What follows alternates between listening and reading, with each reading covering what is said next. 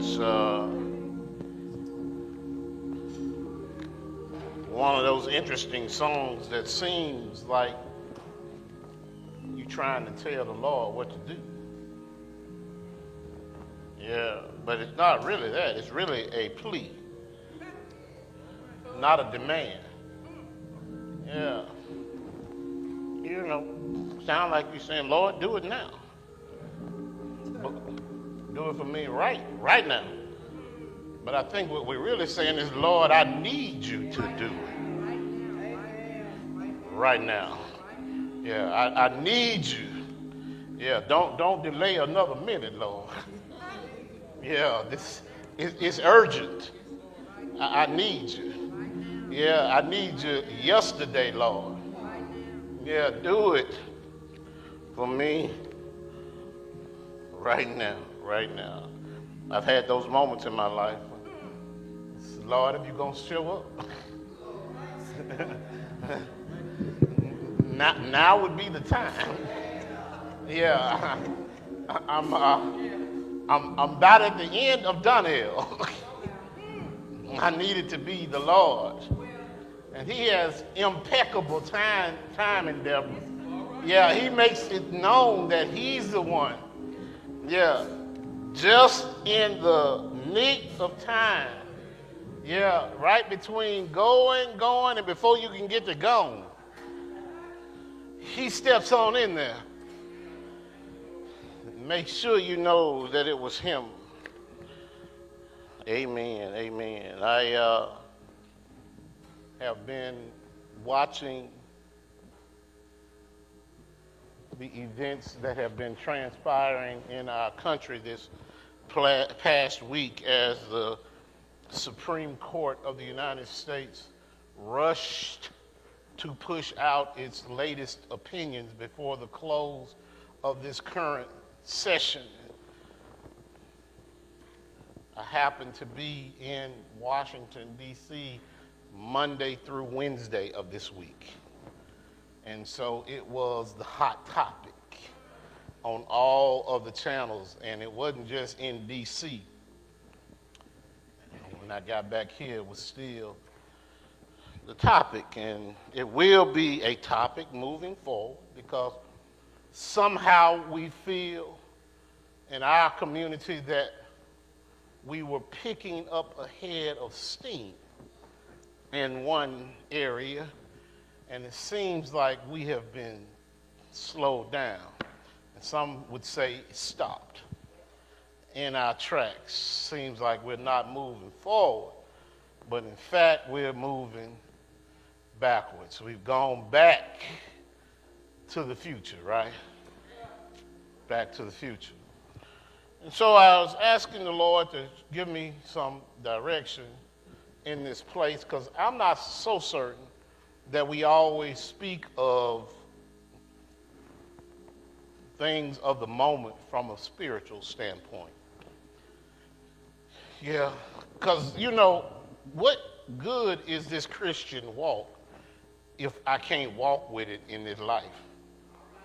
And it's not just a future thing. It's a right now thing. I got to learn how to be a believer here.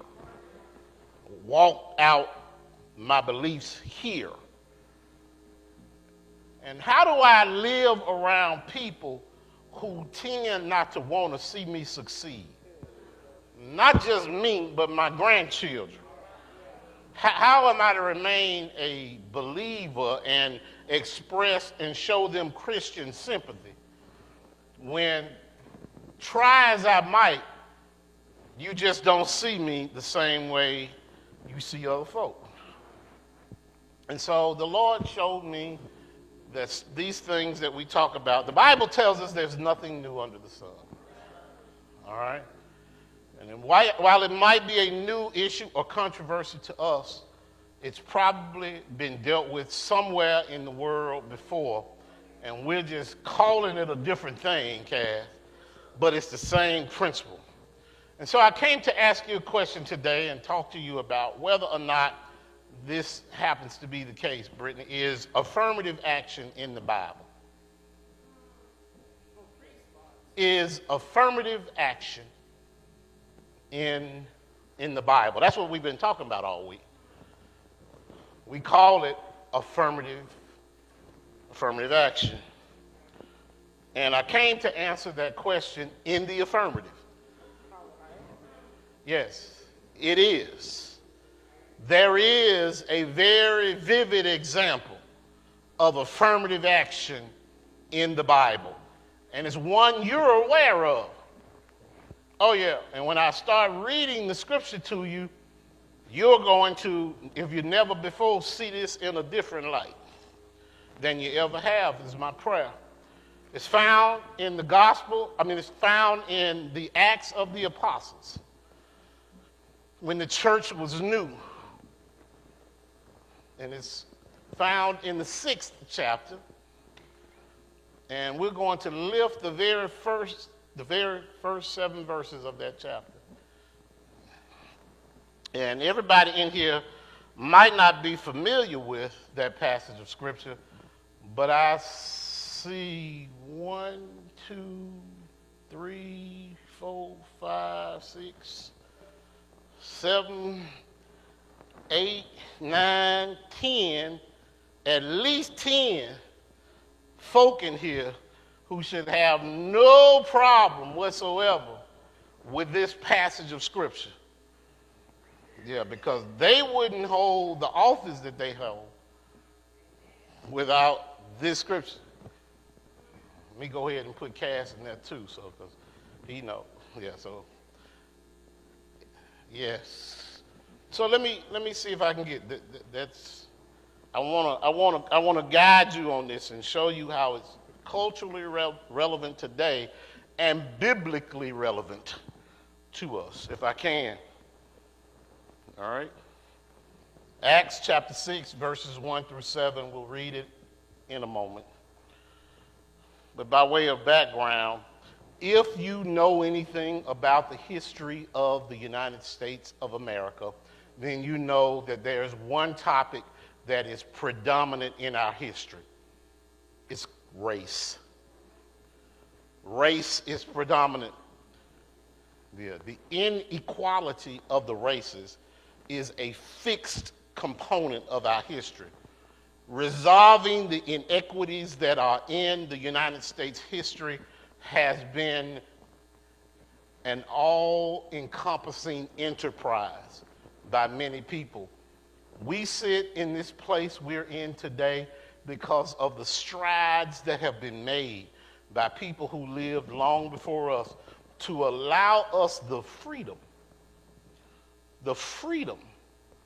of association and gathering and participation, because it was not always that way. It was not always that way. And with respect to the specific issue that has predominated the news cycle this past week, at least this past week, we're talking about race as it pertains to college admissions. How do you become a student at a college or university of your choosing when you are capable of attending and completing the curriculum there?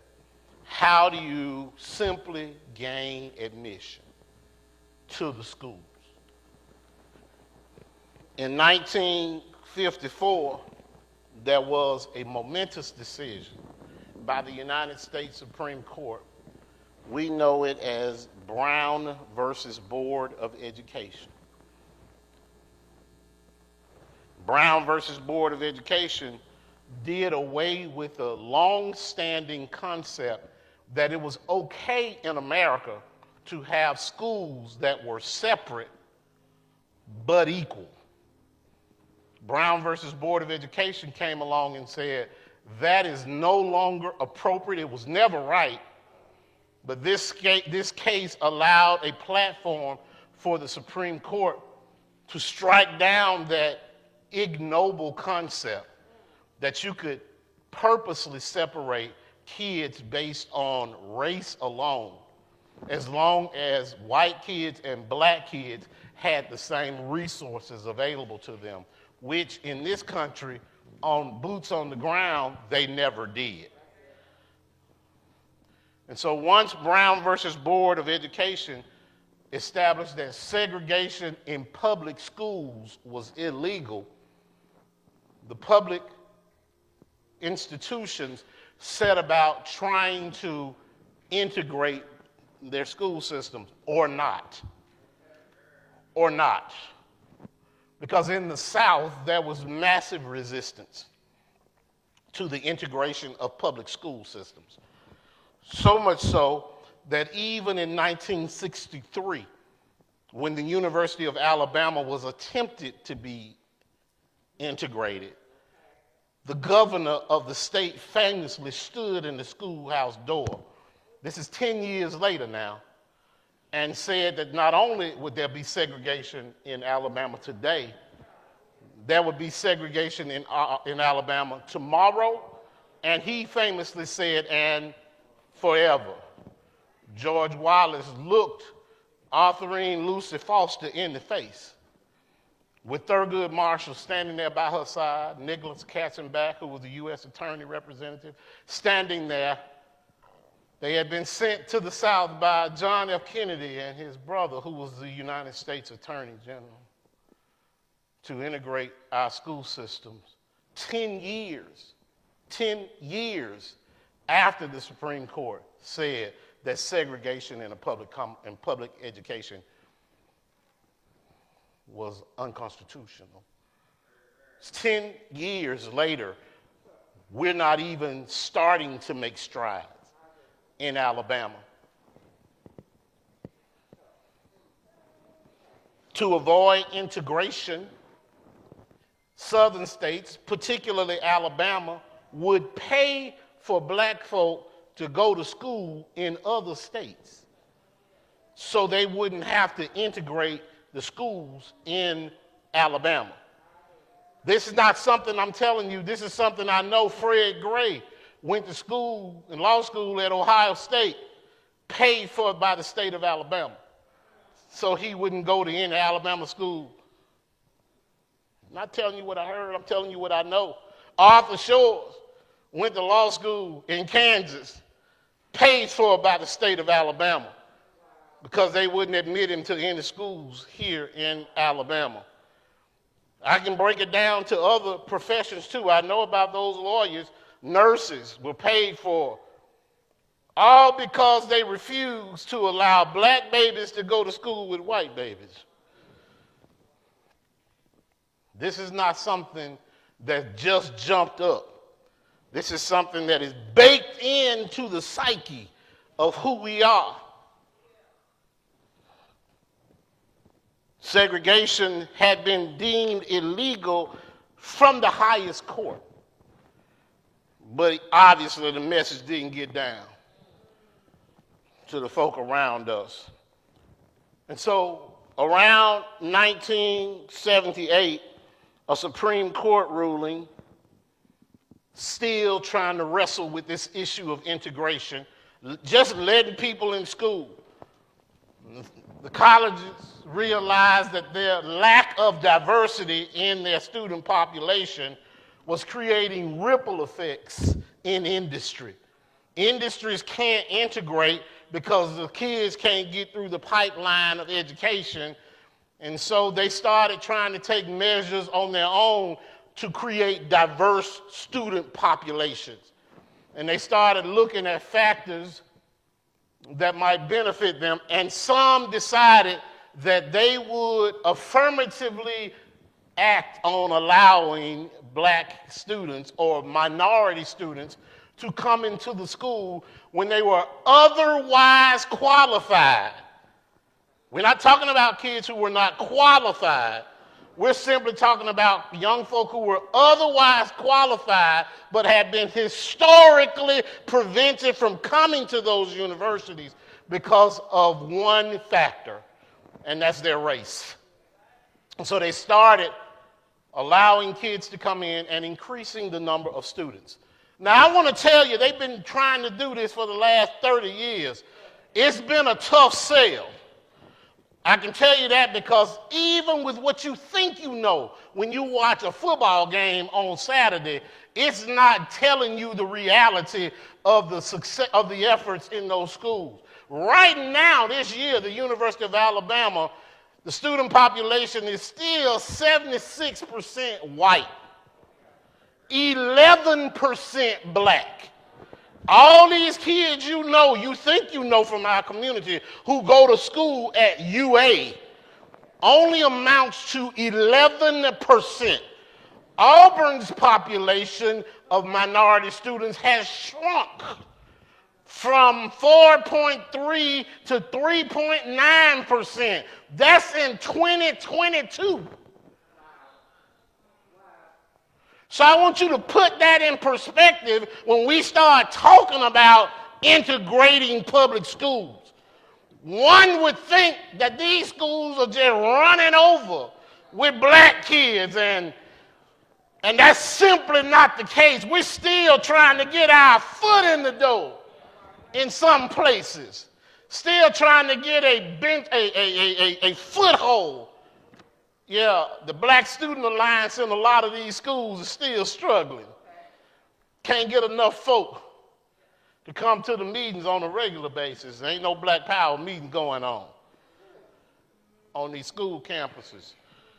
And so the cases before the Supreme Court, I need to stay on task, the cases before the Supreme Court today that brought the attention to this latest set of justices were two cases, one from Harvard University and one from the University of North Carolina.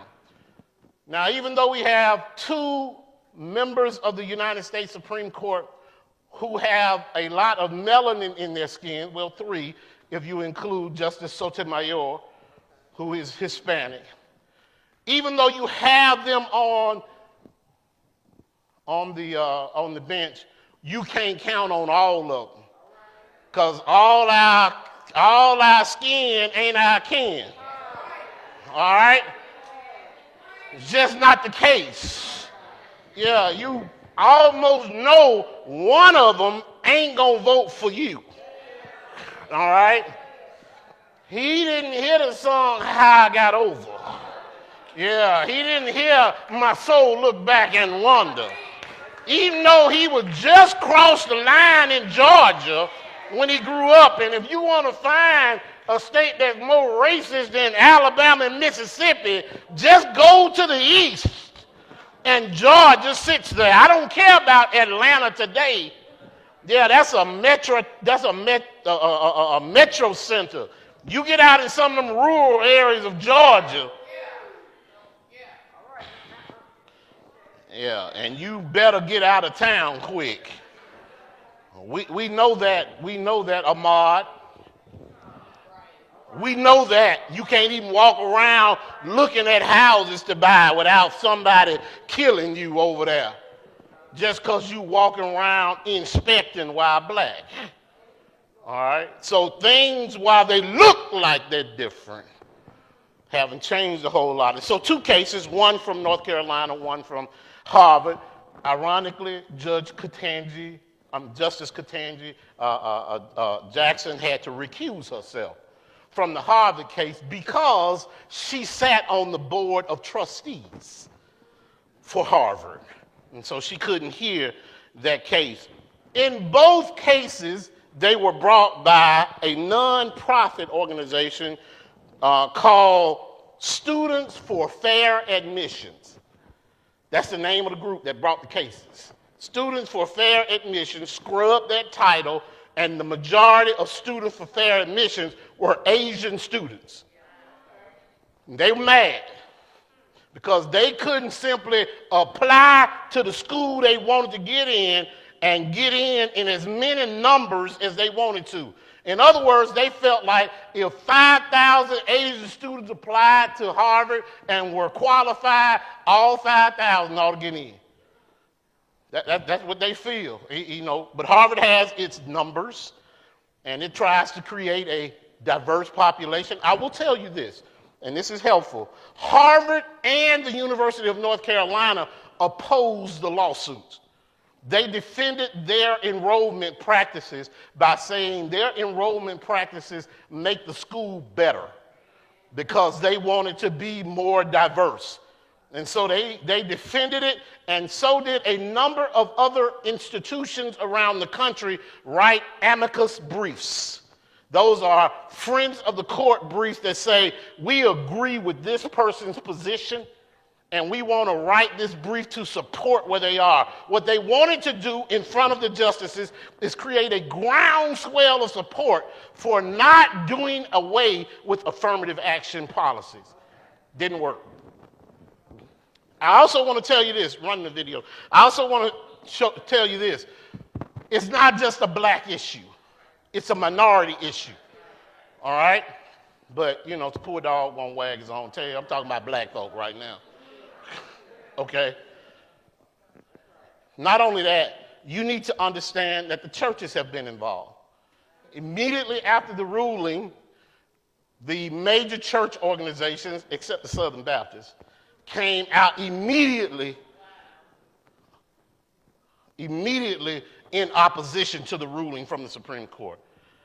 And you heard from the Presbyterian Church, you heard from the United Methodist Church, you heard from the Church of Christ.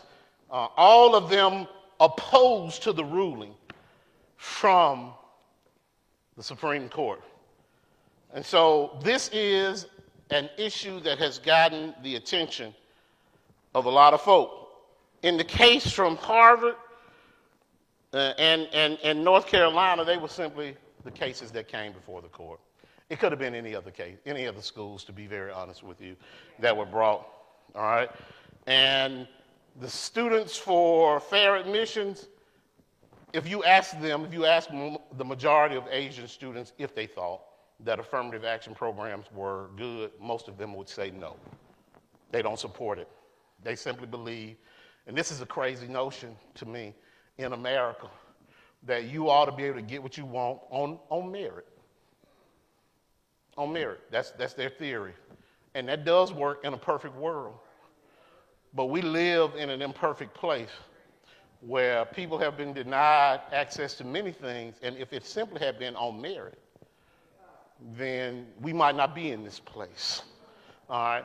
But on merit is the argument that won that day. And I think going forward, you're going to see a lot of universities still trying to establish their own policies for admitting a more diverse population. They simply cannot say that one of the factors that they're looking at is race. All right? Now, that doesn't mean that when your child wants to go to Harvard, if they want to go to Harvard, a whole lot of HBCUs they can go to, but if they want to go to Harvard, doesn't mean, I'm intentional in saying that, all right? Doesn't mean that they cannot talk about what it means to be a young black man in their community. It doesn't mean they can't talk about what they've experienced as they've gone through, because they can't deny you talking your reality. All right, so put that in the paperwork. Make sure they know that I would have been able to do A, B, C, but this is the circumstance that I found myself in. And it's interesting that some of the proponents of affirmative action always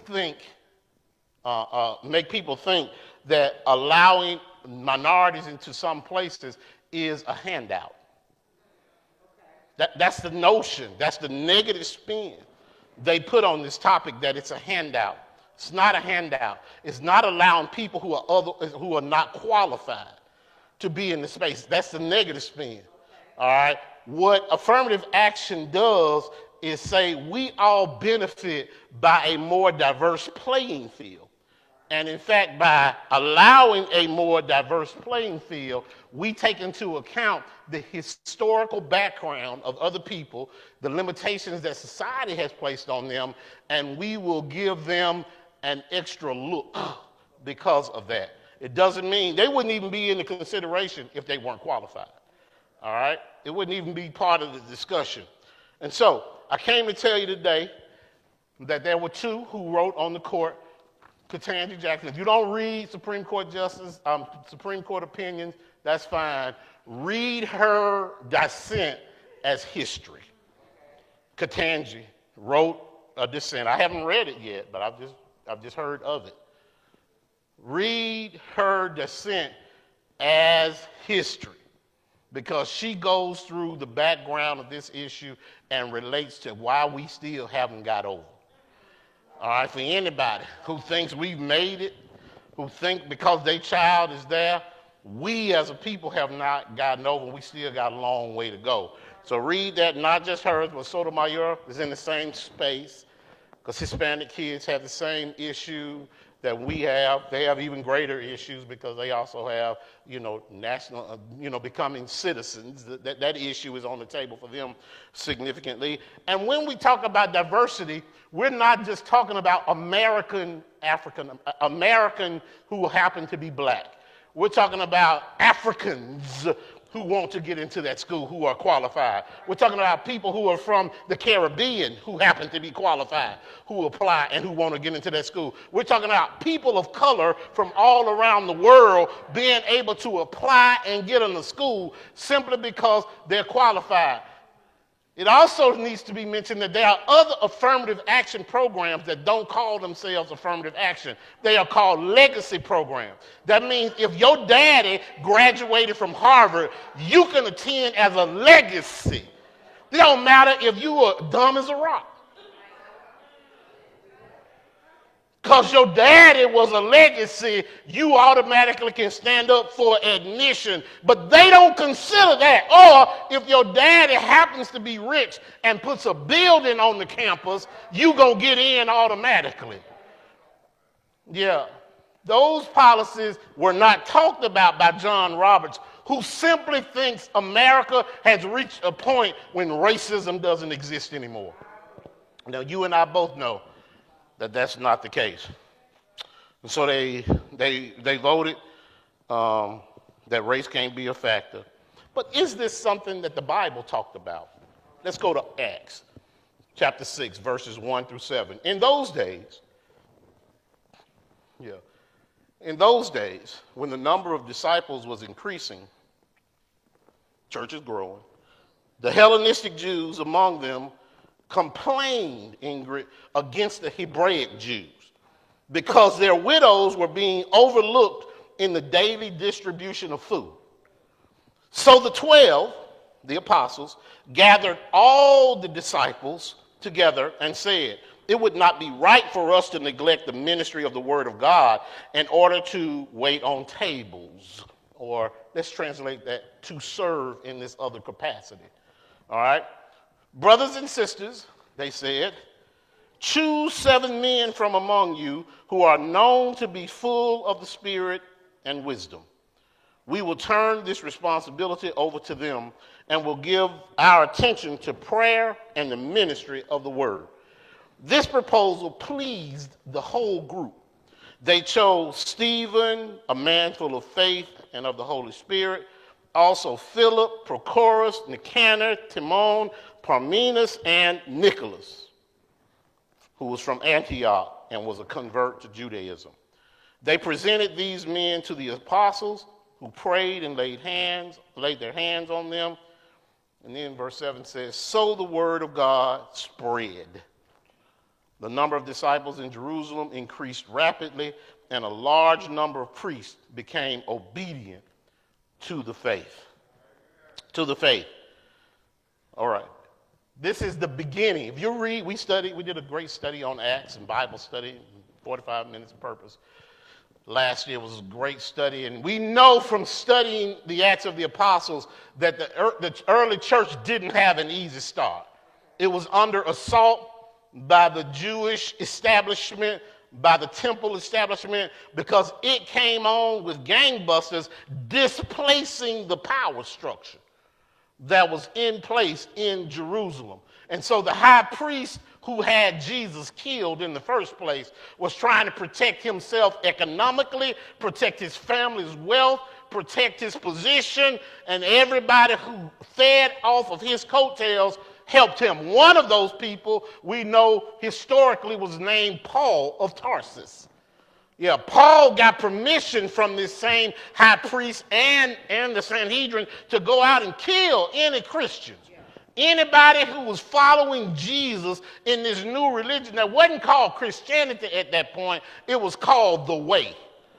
And as the Way was growing, problems started to develop because we know soon after Jesus ascended into heaven, there was a momentous day in the history of the Way. We call it Pentecost, where 3,000 souls in one day were added to the Way.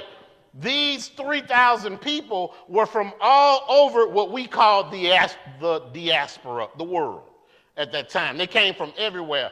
All of them did not speak Hebrew, even though the beginnings and the foundation of the Way of Jesus' religion was Hebrew, or Aramaic specifically for Jesus.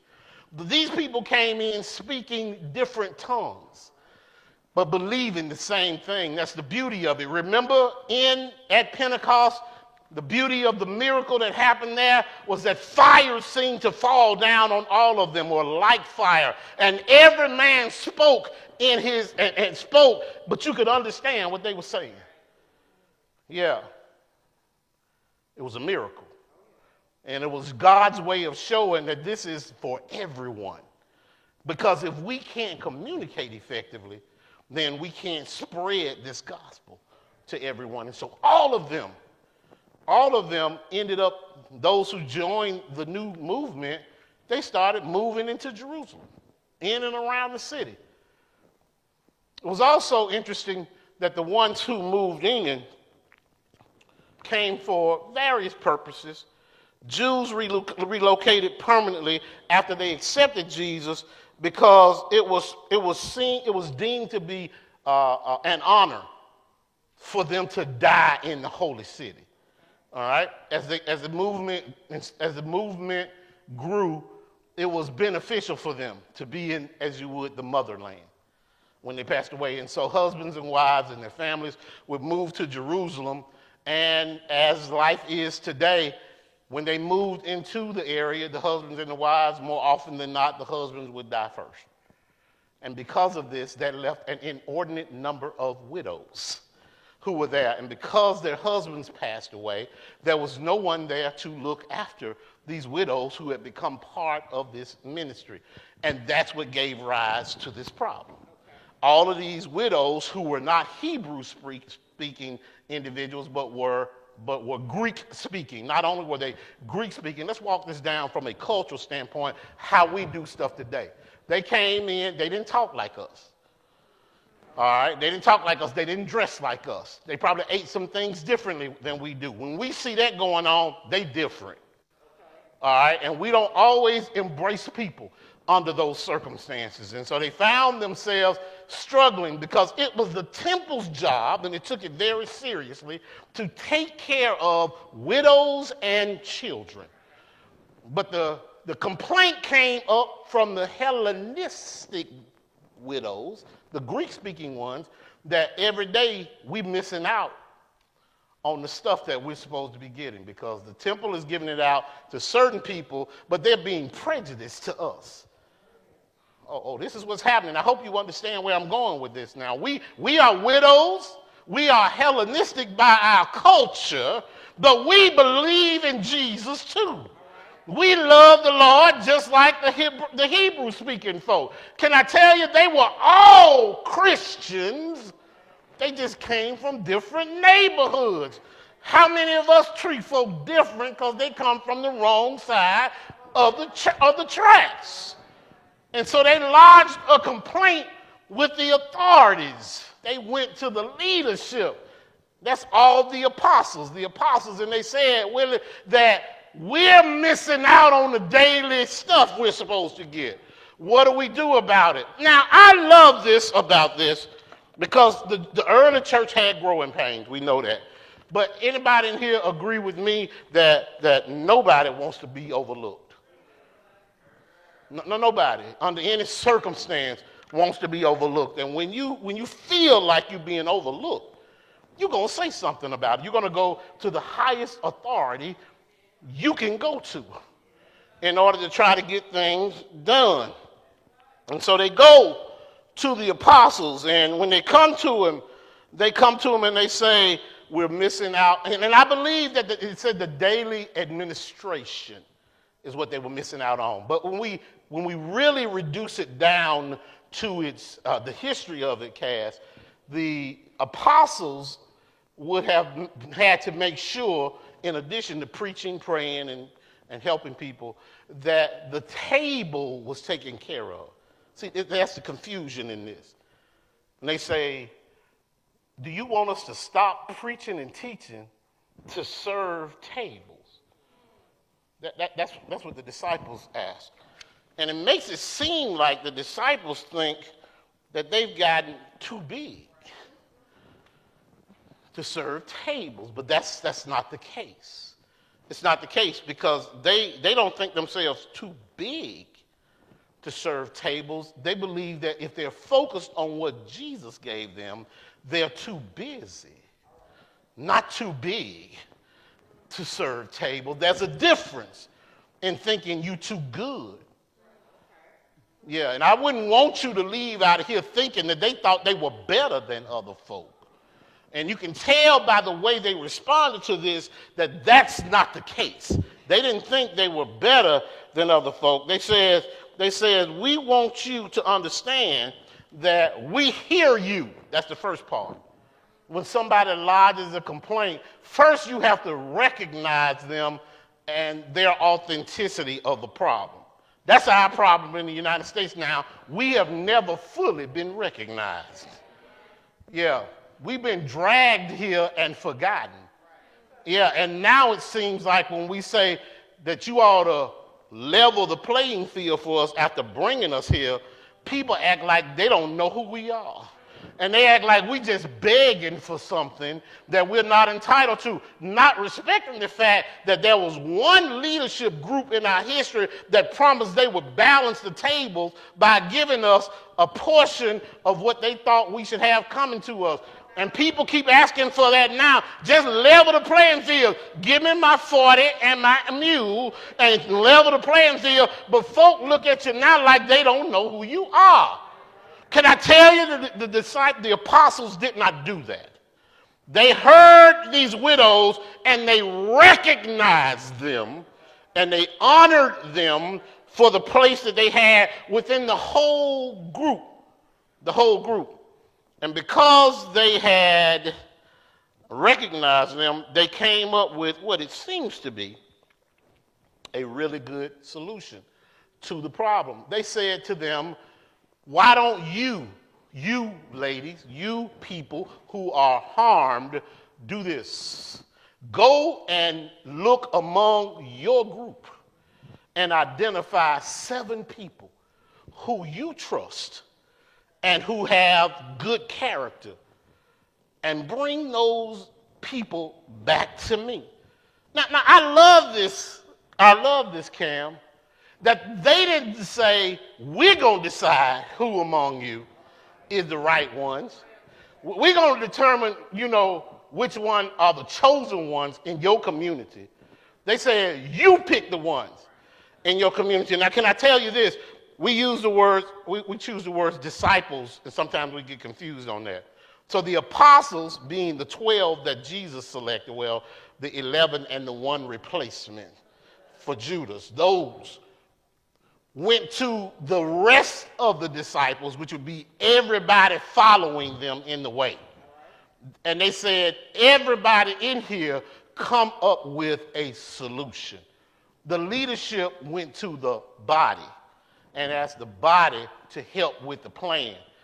And the body went, I believe, Cass, they went back and prayed, because that's what they did.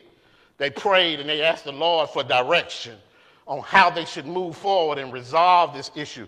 And they came back, according to Scripture, with a plan that pleased everybody. All right? They said, we've identified 7 men who we believe fit the bill. And I'm going to tell you something that you might not realize just from a straight reading of this. When the Hellenistic or Greek-speaking women came back to the apostles with the solution, they brought back 7 names, David, of 7 Greek-speaking men. Not Hebrew-speaking men, not like the disciples speaking men, but they brought back 7 names from their own community. In other words, these were 7 men from the community they lived in, that they trusted, that they honored, and we know that because every one of the 7 names is Greek. Every one of the 7 names is Greek. All right? And when they came and brought those names so that the scales could be balanced, the Bible says that the disciples or the apostles responded affirmatively and took action. Based on what was recommended to them, they appointed these 7 Greek-speaking men to look, watch this, not just be responsible for administering the food to the Hellenistic or Greek-speaking women, but to everybody. They turned the whole operation over to these 7 men, and they said, now y'all concentrate on taking care of the body, and we're going to concentrate on taking care of the mind and the spirit. In other words, they made these new individuals partners in ministry. This was an affirmative action program, and it allowed ministry to thrive. It was also, for those of you who have not followed this and what I'm saying, the creation of what we call the deacons ministry. These individuals were the first deacons appointed. That's why I know every deacon in here has studied this, because we've been over it time and time and time again. When they learned it, they taught somebody else this. The deacon's ministry comes out of the office of pastor. That's it in Scripture right there. And then deacons and pastors partner together to take care of the congregation. Came from an affirmative action program because somebody felt like they were mistreated.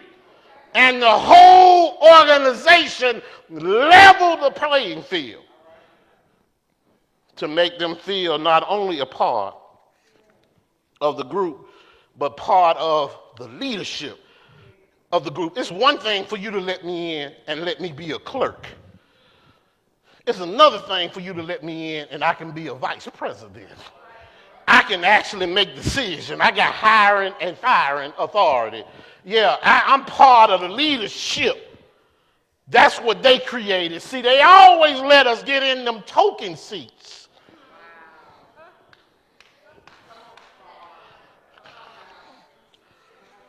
Been in this long enough to know the most disposable position you can be in an organization, and they will, when they say they're going to diversify, they will bring you into an HR position.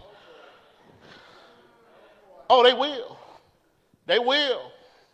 They will bring you into that position because it becomes easier for them to, one, you got to fire the other folk. Yeah, they don't hardly bring you in over the money. Chief operating officer is problematic. Yeah. Chief finance officer is problematic. Yeah. They bring you in over other people because you know where the day-to-day problems are on just about every job, right? It ain't on the policies. No, it's on the personnel. It's on Donnell who won't get to work on time. And you got to go deal with that. And so every day you in turmoil based on that. Now, this is the game that's been played across corporate America for a long time and everywhere. But that's not what the disciples did. They made them, I love this, partners. Partners in ministry. They didn't give them a token position. Yeah, they gave them a tribute.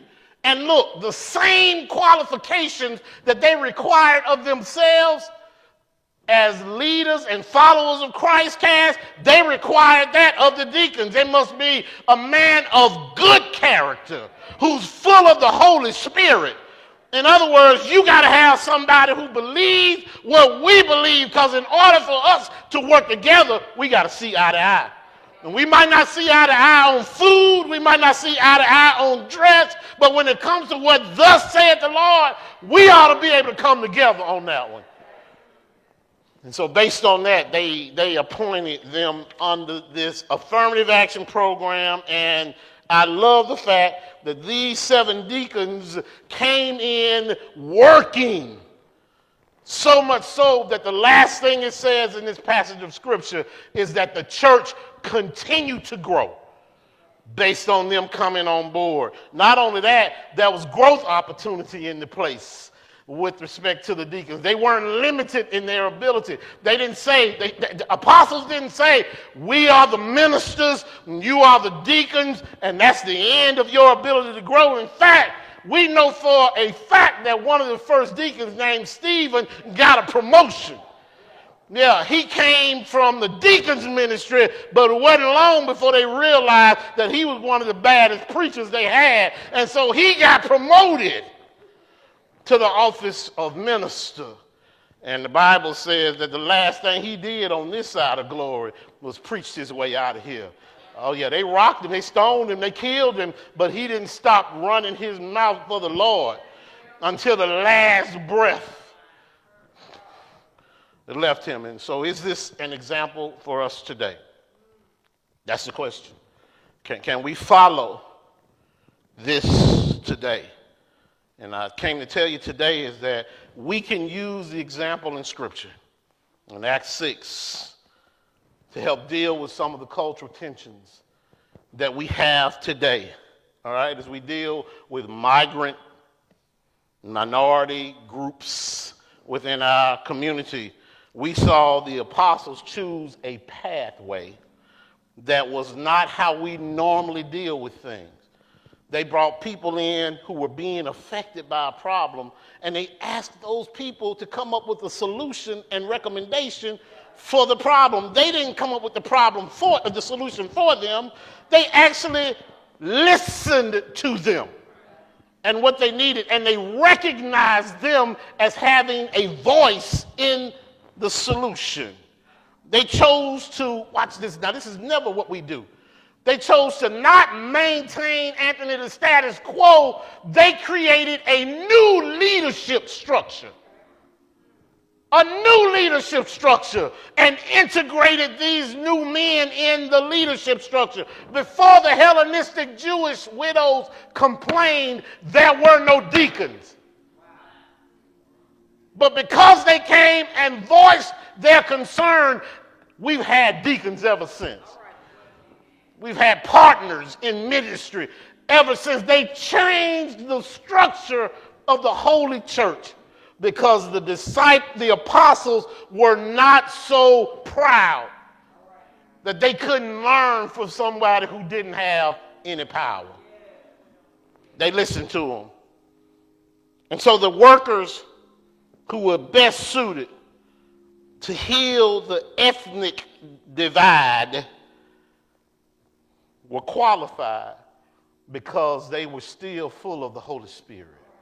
And so as long as we keep our main thing, the main thing, then we can grow from any of the issues that we have. Don't change our standards, but find people who agree with what we believe in, who understand what we believe in, just like those people who were qualified for prayer and preaching.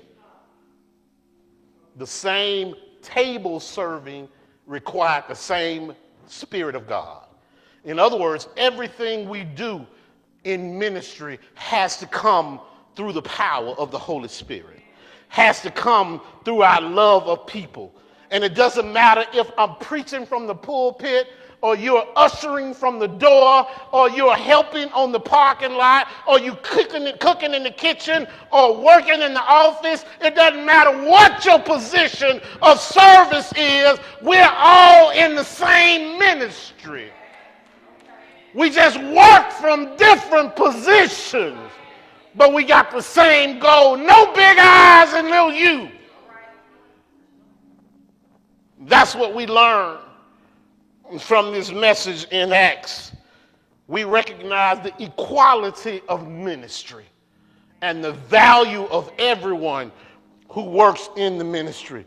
But not just those who labor there in this building. We also recognize the ministry that comes from daddies who raise their children, who teach their children how to be better in the community, from mamas who work in PTO and get off their job and come up there and support not just the educational system, but provide an example for those households whose mamas can't do what they're doing.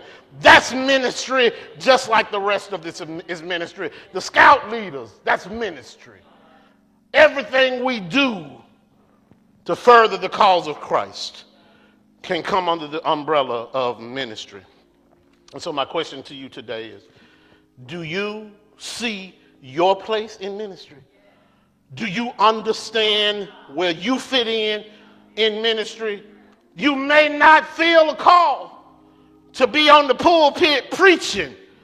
If you don't feel it, don't do it. I can promise you that. You may not then feel a call to be somebody's pastor. If you don't feel it, don't do it. I promise you don't want to do it. All right? I promise you don't want to do it unless the Lord goes with you. Unless the Lord carries you. It's not a place you want to be by yourself. But you don't want to be an usher if the Lord didn't call you. Because somebody going to come through the door and you're going to cuss one day. Yeah. Now the Lord needs to be able to hold you. Hold your tongue. What's your place? What's your place in ministry? What's your place in the service of the Lord? If you haven't found it yet, well, now's the time for you to be praying that the Lord will guide you and direct you. We need you in every aspect of what we're doing. We can't find enough folk to go help the folk out there. Yeah, the harvest is plentiful, but the workers, we still got help wanted signs out. While the choir stands to welcome you, if you've just realized that you need to start by giving your life to the Lord, I invite you to do so today. The doors of our church, as we say, are wide open.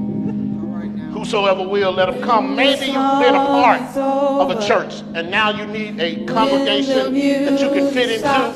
We invite you to come right now. Do you know Jesus? Come on now. Doors of our church are wide open. Come on. Yeah, come on. When your heart is troubled, Jesus still wants to be a part. Do you know Jesus? Does he live?